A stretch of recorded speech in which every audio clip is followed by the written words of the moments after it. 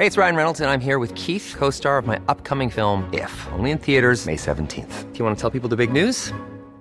All right, I'll do it. Sign up now and you'll get unlimited for $15 a month and 6 months of Paramount Plus Essential Plan on us. MintMobile.com/switch. Upfront payment of $45 equivalent to $15 per month. Unlimited over 40 gigabytes per month. Face lower speeds. Videos at 480p. Active Mint customers by 531.24 get 6 months of Paramount Plus Essential Plan. Auto renews after 6 months. Offer ends May 31st, 2024. Separate Paramount Plus registration required. Terms and conditions apply if rated PG. Millions of people have lost weight with personalized plans from Noom. Like Evan, who can't stand salads and still lost 50 pounds. Salads generally for most people are the easy button, right? For me, that wasn't an option. I never really was a salad guy. That's just not who I am. But Noom worked for me. Get your personalized plan today at Noom.com. Real Noom user compensated to provide their story. In 4 weeks, the typical Noom user can expect to lose 1 to 2 pounds per week. Individual results may vary.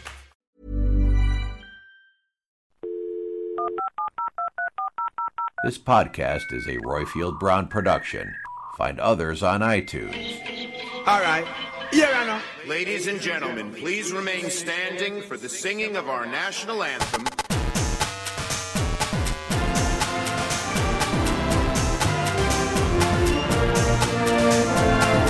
Let's get Brexit done. My administration has accomplished more than almost any administration in the history of our country.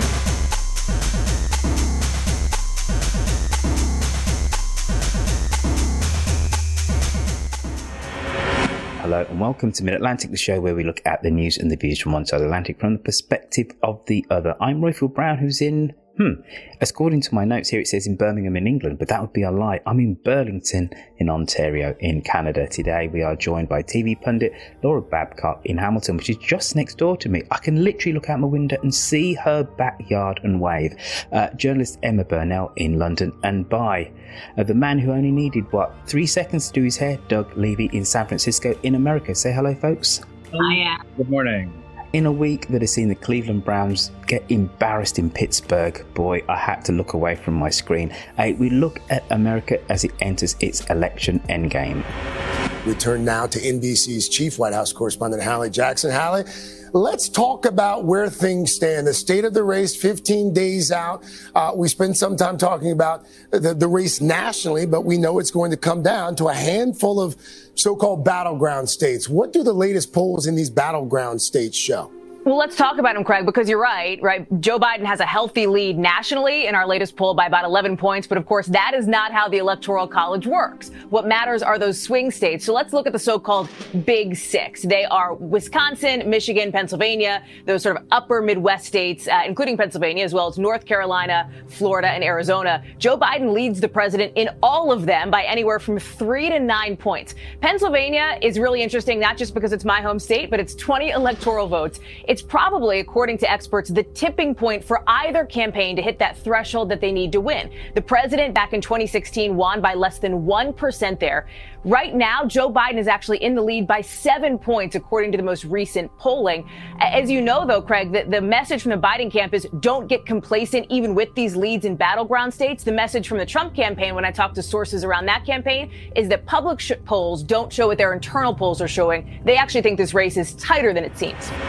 Joe Biden has a comfortable lead in every poll. Americans are voting in record numbers as coronavirus cases are surging. Donald Trump is downplaying the pandemic and criticizing his own health experts. The president only pays $750 in tax. There's a Supreme Court vacancy. The president has been hospitalized. There have been protests for racial justice. Nancy Pelosi and Treasury Secretary Steve Mnuchin are scrambling to strike a stimulus bill. And 8% of Americans are out of work. So why have the opinion polls hardly moved since July? According to Real Clear Politics, Biden currently boasts an average polling lead of just under 9%. And that was 8.6% in July. Doug, you're the American here. Why, with all these things going on, with all these black marks, all these demerits against your president, have the polls fundamentally not moved in the last 3 months? That's one of the puzzles to folks like me, but No, Doug, I need hard answers. You are the American. You're our American expert. You stand in place for The 330 million of you. I need a hard answer, Doug. You got to be clear. Go. A friend of mine who was in Indiana today was telling me that there's solid support for Trump around him. My best sense is that most of the people who are supporting Trump are anti-everything else. And his attacks on government scientists and everybody else appeal to them. These are people who feel like they've been attacked all these years by the liberal elite and by the news media. They like somebody who is attacking their enemies. They're not paying attention to what the policies are, which is a good thing because Trump doesn't even have a policy platform. But what he's doing, they love. So, Doug, if I'm some Wall Street banker and I've made more money than God only knows in the last 20-odd years, I hardly feel attacked by the liberal media. I've made a lot of money. You're trying to tell me that all these Wall Street bankers, not one of them is going to vote for Trump? They're all going to vote Democrat? These people haven't been made to feel marginalized by the latte liberal drinking coastal elites, have they? What's interesting is that we actually have had quite a few prominent financial folks, certainly from the private sector, endorse Biden. One of the major investment banks even did an analysis of the jobs plan that Biden's put out and said Biden would probably be better for the economy. Quite a few people are saying just stability would be better for the economy. But it's a combination. You've got the people that just anti-everything else. And then you do have the 1%ers who just want their wallets fatter. Some of them have come out in favor of Biden. And then there's others who are just greedy and they want more money in their wallet and they don't care about destruction of the environment or anything else. Okay, I think the reason why I went to the Wall Street example is because if we look at the polls, Trump has just over 40% of the vote, with 42%, 43%, 41%, depending on which poll you actually look at. That isn't just those people who are wearing MAGA hats and going to Trump rallies. That's a lot of Americans. So the Trump constituency, the core Trump base, is more than just what you're saying, surely. There are people who believe what he says, and I'm not going to try to explain that too much. I don't know if it's the same 41%. I think there actually has been some shifting. We've had quite a large number of folks who were, serving in Republican administrations, open supporters of Bush and even Reagan and other conservatives, who are saying that getting Trump out of office is the patriotic thing to do. But there's a lot of people who are tired of the pandemic and tired of the fighting, and they just want everything to go back to the way it was. And that's what Trump is promising. Laura, you come from a country with a proud democratic tradition. You had an election last year, and you never know, you might have one pretty soon, actually. When's the last time Canadians had to wait 11 hours in a line to vote? We don't, because we're not. Good heavens, how is that possible? There's not active voter suppression happening. I'm sure there, as most things are, come from America, eventually they seep into Canada, and I'm sure there'll be some attempts. And there's always, on some level, a competitive nature, even in a democratic, happy little country like Canada, which we are in many ways. We have other serious issues right now, of course, we're dealing with, but being a little facetious. But the fact is that we don't have the kind of efforts that we see in the U.S. around voter suppression. Nobody's trying to take the mailboxes off the street. Nobody's told us that it's impossible to vote by mail. We don't have any of that garbage going on. And it is garbage. And so watching, while it's on the one hand, kind of buoys the spirit, it's reminiscent of seeing people vote for Mandela for the first time when they had the opportunity to vote in South Africa, those kind of lines. I mean, how is that happening in America? How is it happening in what purports to be this great democracy? As a Canadian, we're parliamentary democracy. We think we've had good democracy for quite a long time.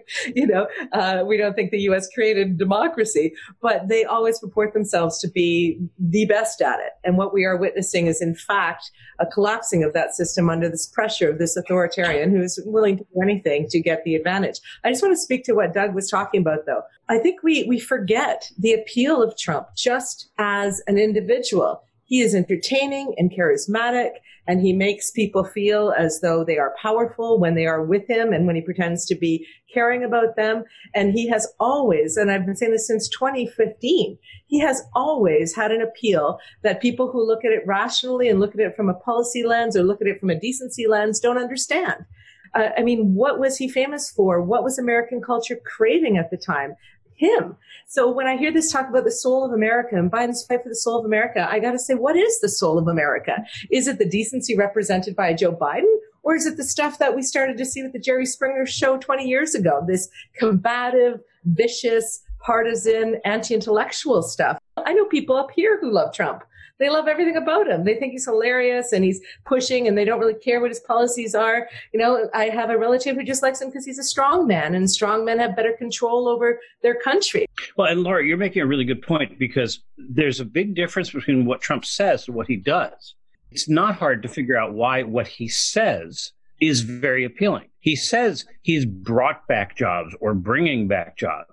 He says that things are going to be stronger and better. He says he's protecting healthcare and making sure that people have their, pre-existing conditions covered. None of that is true. He's hurt the factories that he said he would save. He's made the environment bad, which has also hurt jobs and innovation. He has done everything possible to make the healthcare system even more of a mess than it was before, including eliminating coverage for pre-existing conditions.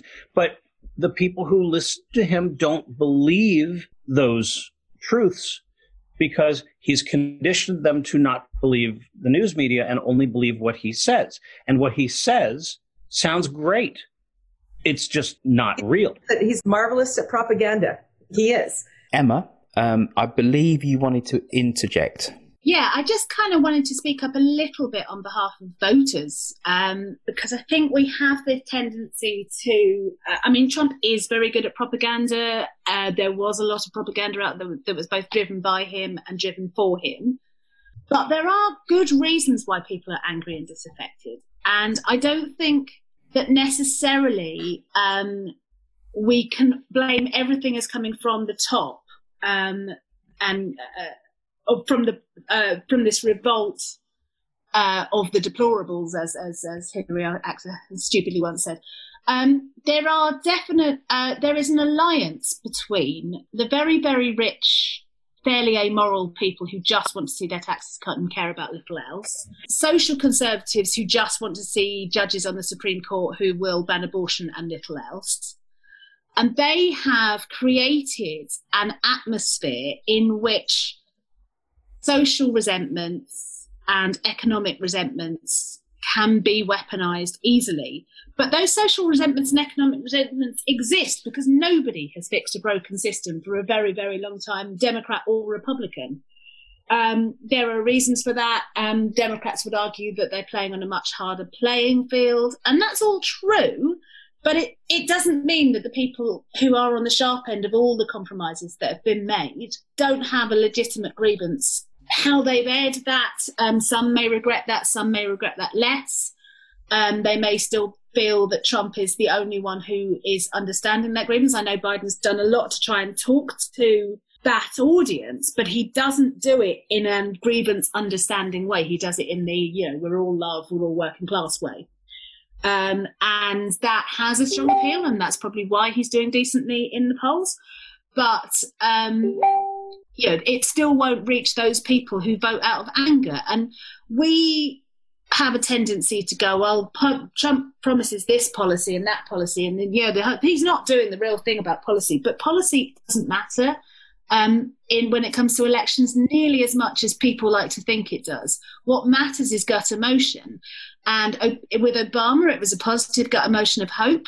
There wasn't, people going, oh, well, this is definitely what the policy platform would be, other than a certain sense of Obamacare, even though they actually changed what that meant after they got into office. But it was more, we really want a different type of emotion represented in the presidency. And for a lot of people who are angry, for right or wrong reasons, they see that emotion being represented in the presidency of Donald Trump.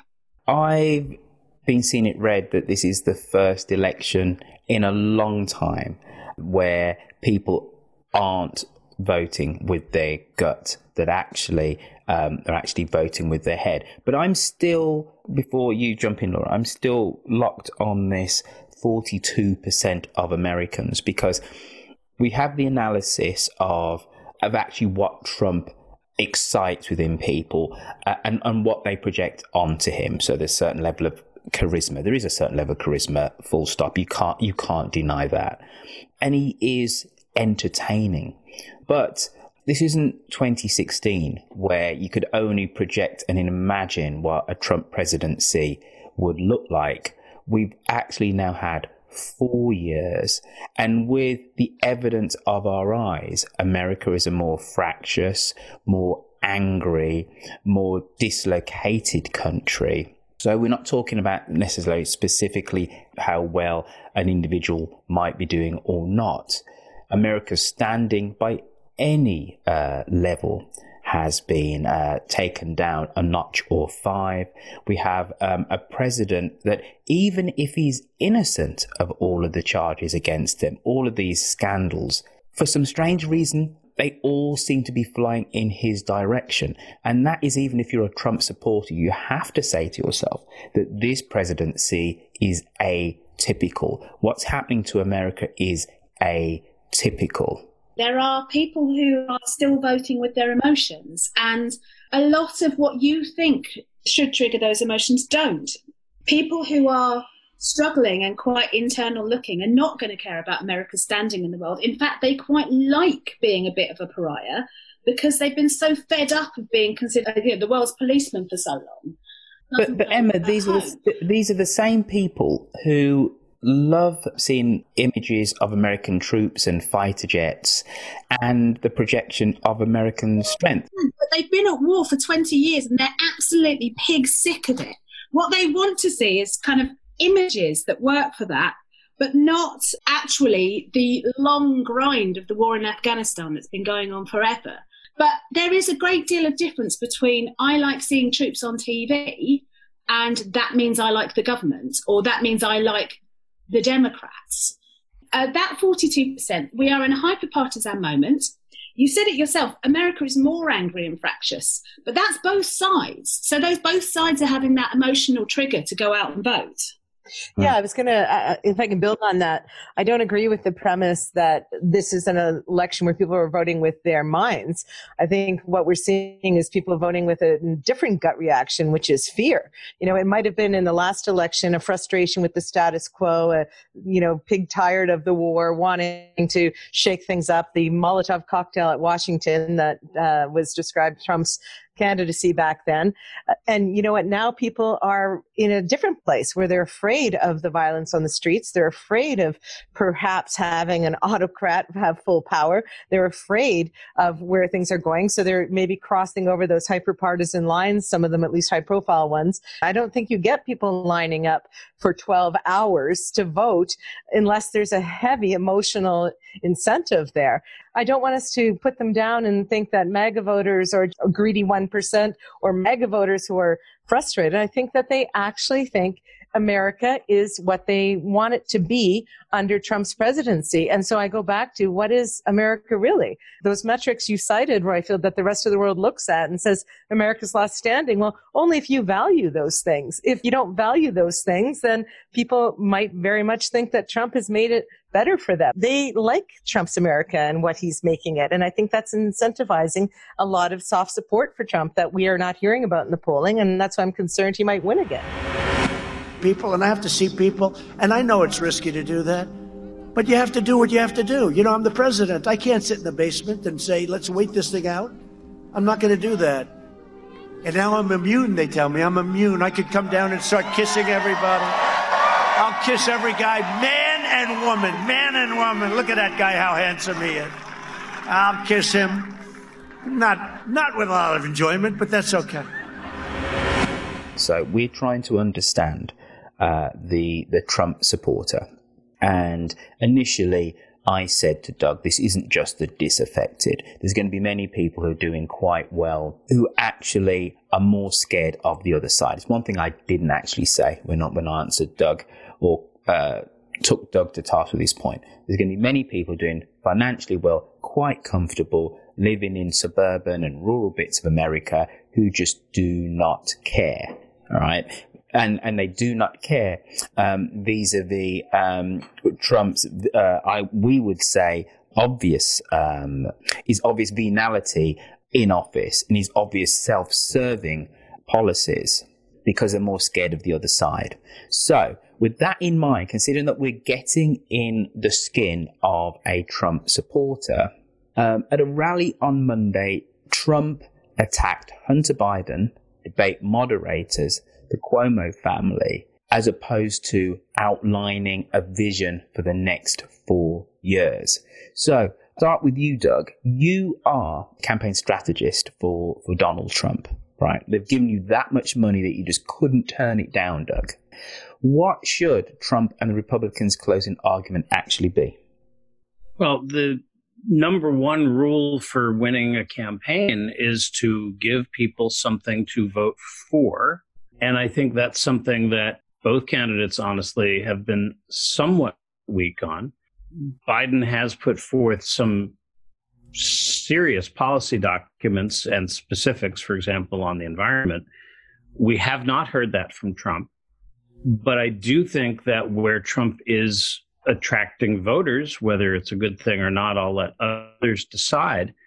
He has overtly encouraged the racists to vote for him, whether it's the people who don't want integrated suburbs or folks who don't want equal rights. The people that are mistakenly called militias, the right-wing extremists. Trump isn't even hiding his support of those individuals.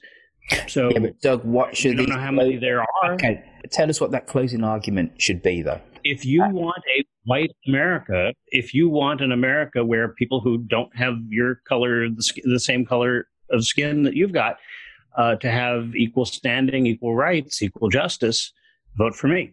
I remember when George Wallace ran, and that was horrifying, and he didn't get very far. I mean, he should not have been cut down by a gunshot, but he was overtly racist, and so is Trump. So we need to take what you've said there and dog whistle it a little.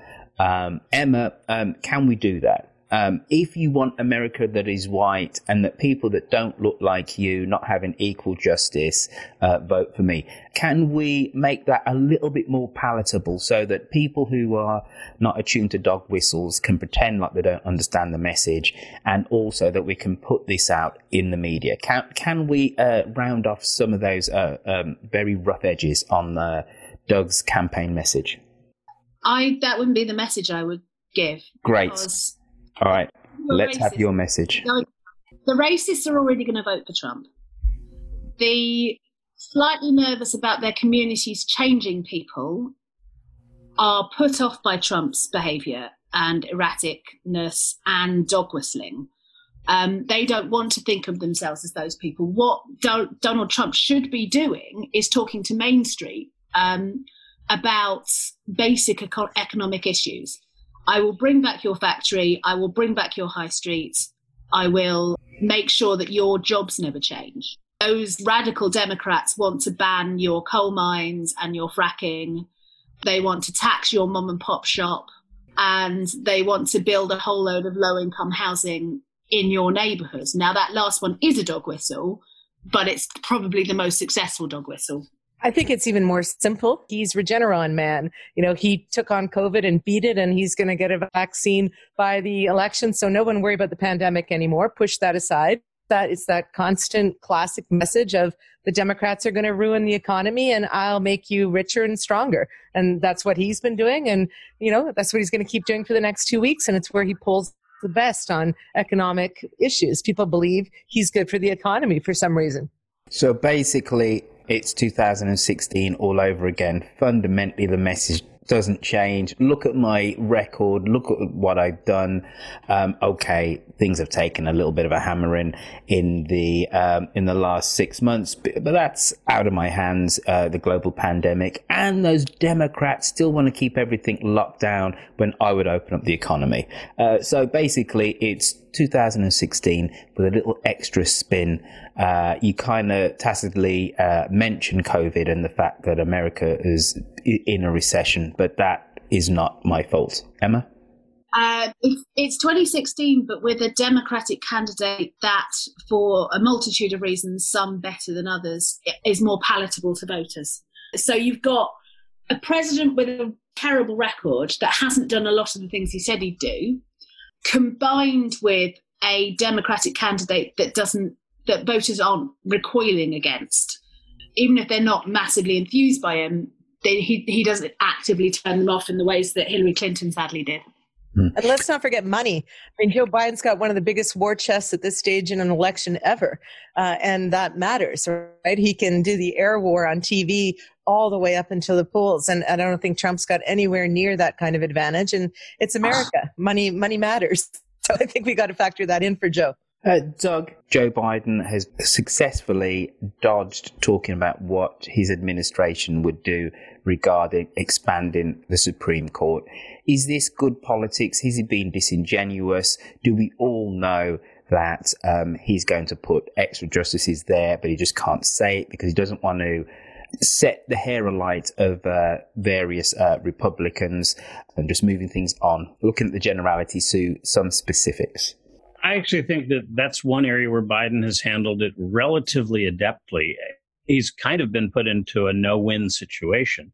But I think he's right. If he said he would want to expand the number of justices on the Supreme Court, that would be the story about Biden, and that would overshadow what is actually happening, which is the mad rush to confirm not only a very conservative justice, but somebody who has openly declared hostility toward some of the Supreme Court rulings that have been considered settled law for decades. If Biden gave a direct answer, it would fail. I think he probably is genuine when he says he will see how the Senate handles this confirmation vote. But Doug, go from there. Right, we know that it's going to be an utter partisan vote on this Senate confirmation vote. And Senate confirmation votes for justices have now just become a rubber stamp, haven't they? In effect, the senators, well, 1 second, the senators' questions are longer than the prospective justices' replies. Is one of the outcomes going to be of the last three confirmation hearings that basically moving forward, these things are going to be less of a spectacle? They are just a rubber stamp.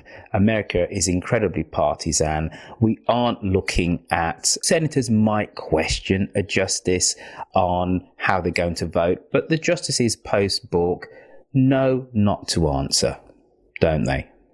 I believe that this is an area where Biden has more promise to make serious reforms than almost anybody else might be able to, because he was the chair of the Judiciary Committee.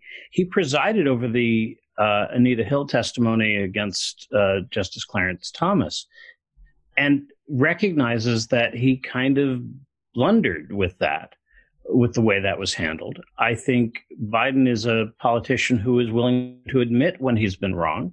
Sometimes it's taken him a long time to realize that, but okay, better late than never. And he does have a truly bipartisan background. So we need to get back to a point when, not just for the Supreme Court, but for all presidential appointees, there is an honest, open vetting of an individual's qualifications and a vote based on the merits, not just politics. Unfortunately, the current leadership of the Senate has made everything partisan. They haven't even taken up any legislation because it's only along party lines. That's got to change. It's not the way the U.S. system was intended to work. Well, I think that I just feel like a young man. I'm so young. I can't believe it. I'm the youngest person. I am a young, vibrant man. I look at Joe. I don't know about him. I don't know. I would never say anyone's too old, but I know they're all making me look very young, both in terms of age and I think in terms of energy. I think you people know that better than anybody. Yeah. Very obviously, the US election is just dominating all of our airwaves, regardless of whether we're in Canada, the United Kingdom, let alone the US. So I thought it was only right and proper that basically we just focus on this week, and we will do another show next week where we'll look at what has happened in the next 7 days, because invariably in this crazy hyper-fast news cycle, there will be more things which will come up in the next 7 days. And then the day after the election, we'll do another show with our pundits, where we'll look at what the results actually mean. But the last question from me: Trump is 3 years younger than Biden, but does he have a point that Joe is too old? We know that, at least we believe that Joe Biden has tacitly said that if he becomes the president, he's only going to be a one-term president. You know, he's basically said that. But is Joe Biden actually too old? Because I must admit, in that last debate, he didn't seem that on the ball to me. He doesn't exactly scream vigor. Emma Burnell, what are your thoughts on ageism and old white guys running superpowers? Biden was never my candidate. And one of the concerns I had was that he was, not that he's too old, but he's been around too long. And he has this really old-fashioned view of how the Senate should work. And I just feel the Obama administration's biggest mistake was trying to deal honestly with a Senate that was never going to deal honestly with them. This isn't new. Mitch McConnell didn't invent this. This is, if you remember the Newt Gingrich stuff in the House back in the day, it's the same playbook, just taken to 11, as Spinal Tap would say. So my concern was partly, I'm more left-wing than Joe Biden is, but also because I just feel like his approach to getting things done is a very Jimmy Stewart approach, and we're living in the Terminator movies. But I don't think that's an age issue. Bernie Sanders is old, and I liked Elizabeth Warren. All of these people would have completely different approaches. So for me, it's not an issue of his age, and I think all the senility stuff is nonsense. Trump was trying to make him stutter, and did, and that obviously didn't look good on television. But I think Trump's monstering was so monstrous that actually he looked worse on television.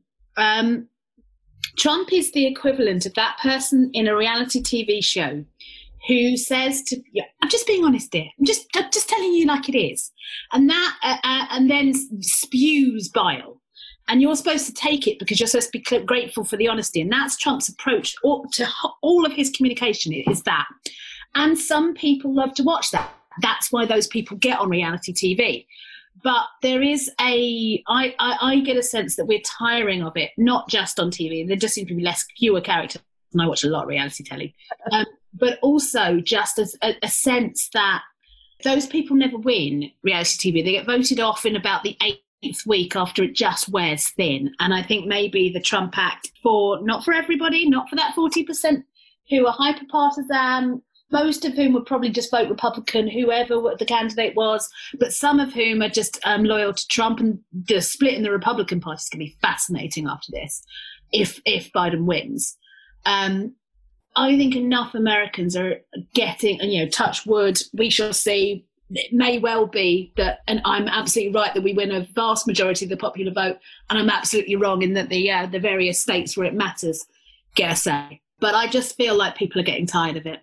I hope you're right, but I think the fact that we're even having this discussion about Biden's age proves that Trump's manipulation of the media has worked, because there's only a couple of years difference between the two of them. And if you look at the actual health of the two people, it's pretty easy to see that one is in much better shape than the other. I mean, Biden is an avid bicyclist, and he's out and about, and he's being smart about health. Trump doesn't look well, but he's got people thinking that Biden is this doddering old man. It's kind of ridiculous, but that's, we fit into Trump's narrative, and that scares me. But he's good at it. I mean, Trump is good at projecting vigor. I made the joke earlier, Regeneron man, whatever that drug cocktail he's got, whatever steroids he's on, he looks energetic. And Biden looks healthy and normal and, perfectly capable of doing the job, especially with Kamala on his team. I don't think anyone's really worried that he doesn't have the intellectual or mental capacity to do the job. And if he does, Kamala's right there, and everybody thinks she's, young and brilliant and can take over in 4 years anyway. I think it's got to do with the kind of superhero energy that Trump promotes, that people love and laugh at. If you watch his rallies, which I do, it's not good for the soul, but it's important for the analysis. And he is up there with the energy of somebody who, is in their 30s. And even when he did that seniors, that weird green screen seniors commercial last week, he talked about the fact that, you don't know I'm a senior. Nobody thinks I'm a senior, but I am a senior, but I'm only going to say it just this once because I don't act like a senior. He embodies that sense of energy. Now, however he comes at it, wherever it's generated from, it is what it is. I do think, though, that Americans are exhausted. I know the rest of the world's exhausted watching all of this chaos, and that there might just be some of the vote that says, you know what, I will take a quiet Mr. Rogers-esque president just to get a break. One of my favorite things I saw on Twitter one night was somebody in the U.S. said, remember when you could go to bed and read a book instead of just doom scrolling your phone? Can we get back to a place where we can have some other things to talk about and to deal with? And so if Biden is Sleepy Joe, well, maybe Sleepy Joe has an appeal right now, but let's not discount. It's not about age. It's about the energy that they exude. And that energy of Trump might just be too much for people to take any more of. Well, again, people are not looking below the surface. Yes, Trump gets to the point where he's able to go on stage and talk for however long and appear fine. But if you look at his function and actions and appearance outside of the rallies, he's very different and doesn't look well. But the rallies are what count. And that's the last point, because we need to go to takeaways. And can I just say, people, that we did start off this recording of Mid-Atlantic with everybody on camera. And I can tell you unequivocally, all of the Mid-Atlantic pundit team look not even well. They look splendid, especially Doug and his new trim self. Emma, who had wondrous hair, and Laura always looks like a fine specimen of a woman. We look great, even if Trump doesn't. Now, takeaways of the last 7 days. When you're ready to pop the question, the last thing you want to do is second-guess the ring. At BlueNile.com, you can design a one-of-a-kind ring with the ease and convenience of shopping online. Choose your diamond and setting. When you find the one, you'll get it delivered right to your door. Go to BlueNile.com and use promo code LISTEN to get $50 off your purchase of $500 or more. That's code LISTEN at BlueNile.com for $50 off your purchase. BlueNile.com, code LISTEN. Hiring for your small business? If you're not looking for professionals on LinkedIn, you're looking in the wrong place. That's like looking for your car keys in a fish tank. LinkedIn helps you hire professionals you can't find anywhere else, even those who aren't actively searching for a new job but might be open to the perfect role. In a given month, over 70% of LinkedIn users don't even visit other leading job sites. So start looking in the right place. With LinkedIn, you can hire professionals like a professional. Post your free job on linkedin.com/people today. Wow. Nice. Yeah.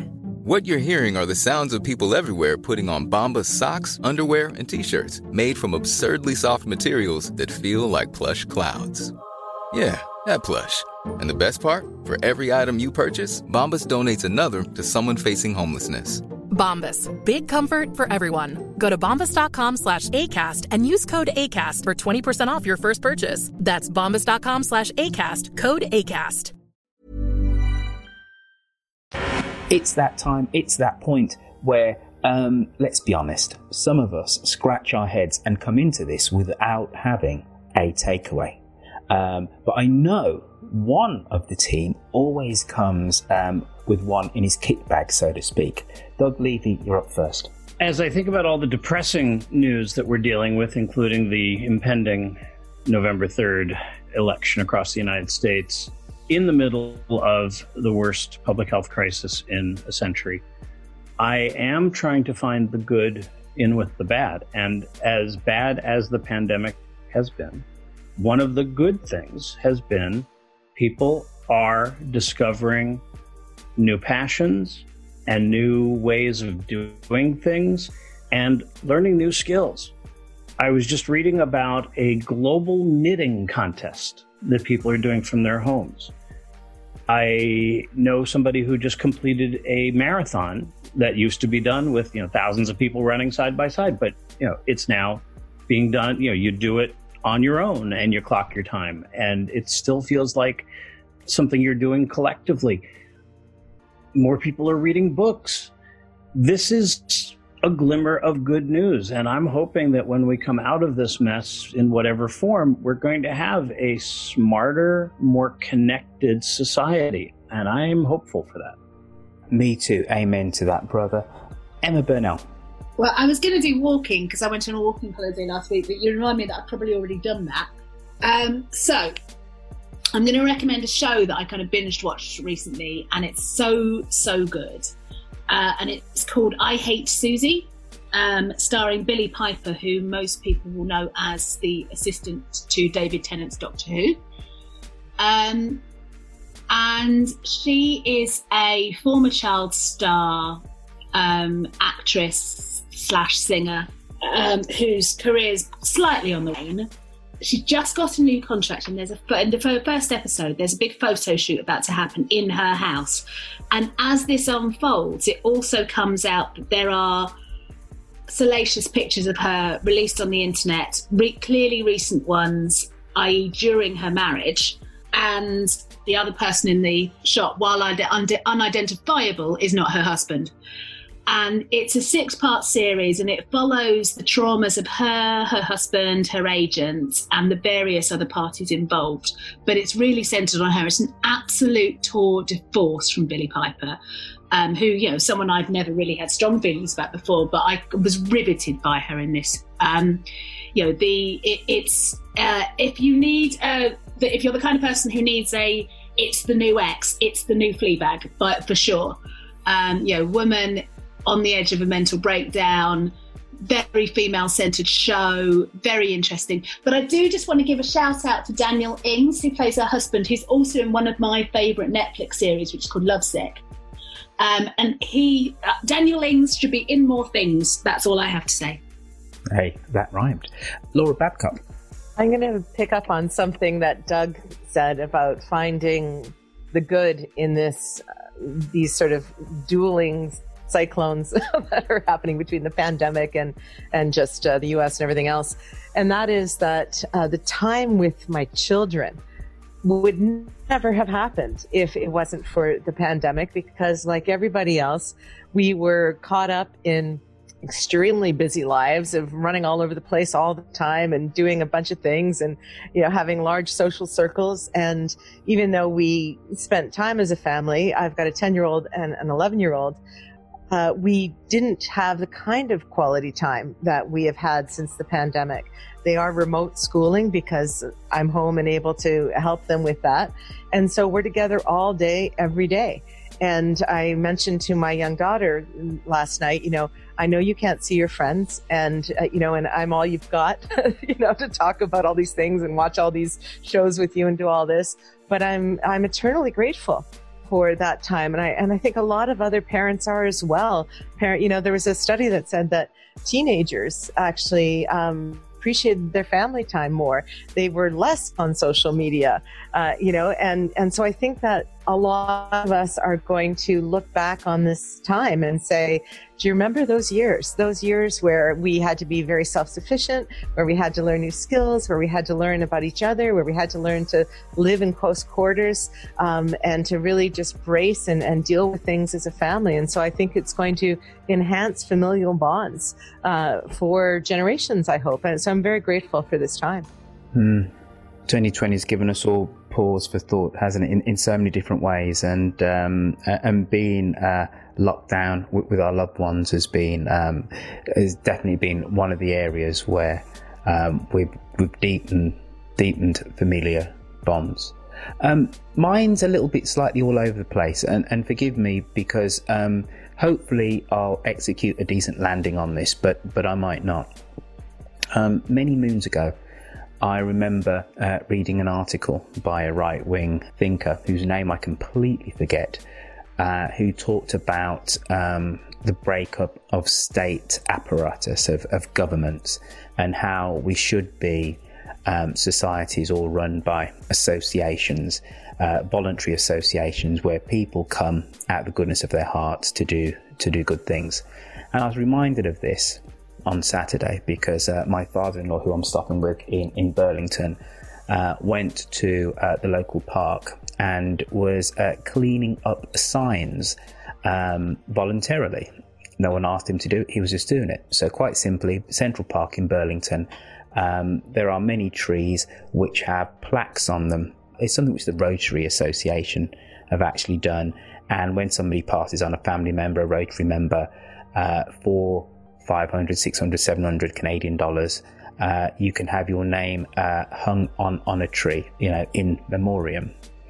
And he noticed some months ago that these plaques were falling down, and some of them were a little bit worse for wear. So he started taking them down one by one and taking them home, straightening them out and rehanging them. No one asked him to do this, but he was doing this. And then somebody spotted him doing this and said, "Do you have authorization to do this?" And he said, "No, but I'm just just helping the park look nice, and people have their names on these things, and their family members would want them to look the best." So he was directed to speak to the Rotary Club, the local Rotary Club, who then gave him a map, gave him, I don't know, $20, $30 to buy some materials to do this. And it was just a wonderfully civic-minded thing, which really made me think about active civic-mindedness, and the fact that our elderly population are much more active than they were 20, 30, 50 years ago. And they're healthier, so they actually have the energy, let alone the time, to be able to actively do civically minded things like this. But then also, what does it say about society going forward? We know that in every election, the largest cohort of voters actually are seniors. It's elderly people who are actually much more engaged because they have the time.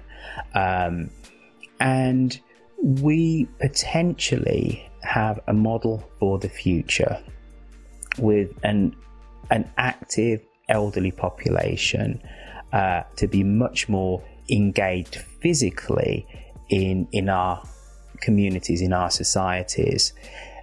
I just found it utterly fascinating that what my father-in-law was doing was actually incredibly political in so many ways, and could potentially redefine the role of the state, civic participation, and also the greying of the population. So I don't know really, other than it was a very small act which replicated could have massive implications for how we organise our local and regional and national governments around how we participate in society. That's me. I don't think I've really said anything too much other than it was just bloody nice watching him do this, really, in the park.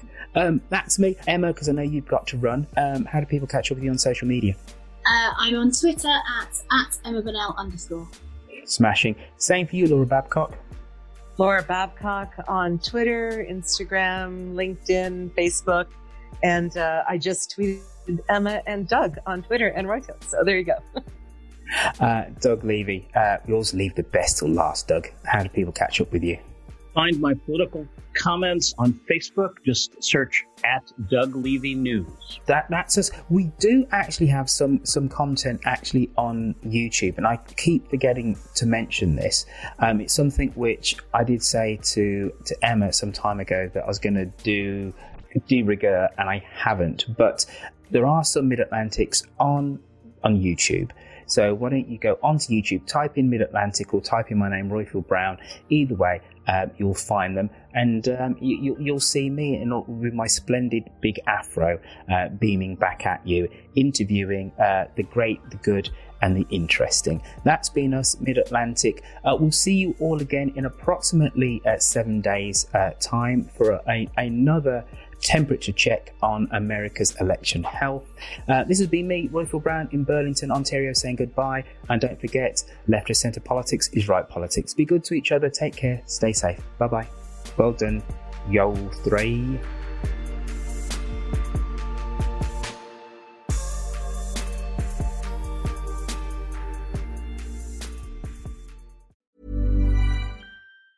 Planning for your next trip? Elevate your travel style with Quince. Quince has all the jet-setting essentials you'll want for your next getaway, like European linen, premium luggage options, buttery soft Italian leather bags, and so much more. And is all priced at 50 to 80% less than similar brands. Plus, Quince only works with factories that use safe and ethical manufacturing practices. Pack your bags with high-quality essentials you'll be wearing for vacations to come with Quince. Go to quince.com/pack for free shipping and 365-day returns. Want truly hydrated skin? Meet Osea's Body Care Breakthrough Hyaluronic Body Serum. It's clinically proven to increase hydration by 161%. It's lightweight, fast-absorbing, and delivers 24 hours of hydration for silky smooth skin without any sticky afterfeel. Treat your skin to clean, vegan skincare from Osea. Get 10% off your first order with code SUMMER at OseaMalibu.com. That's OSEA Malibu.com, code SUMMER.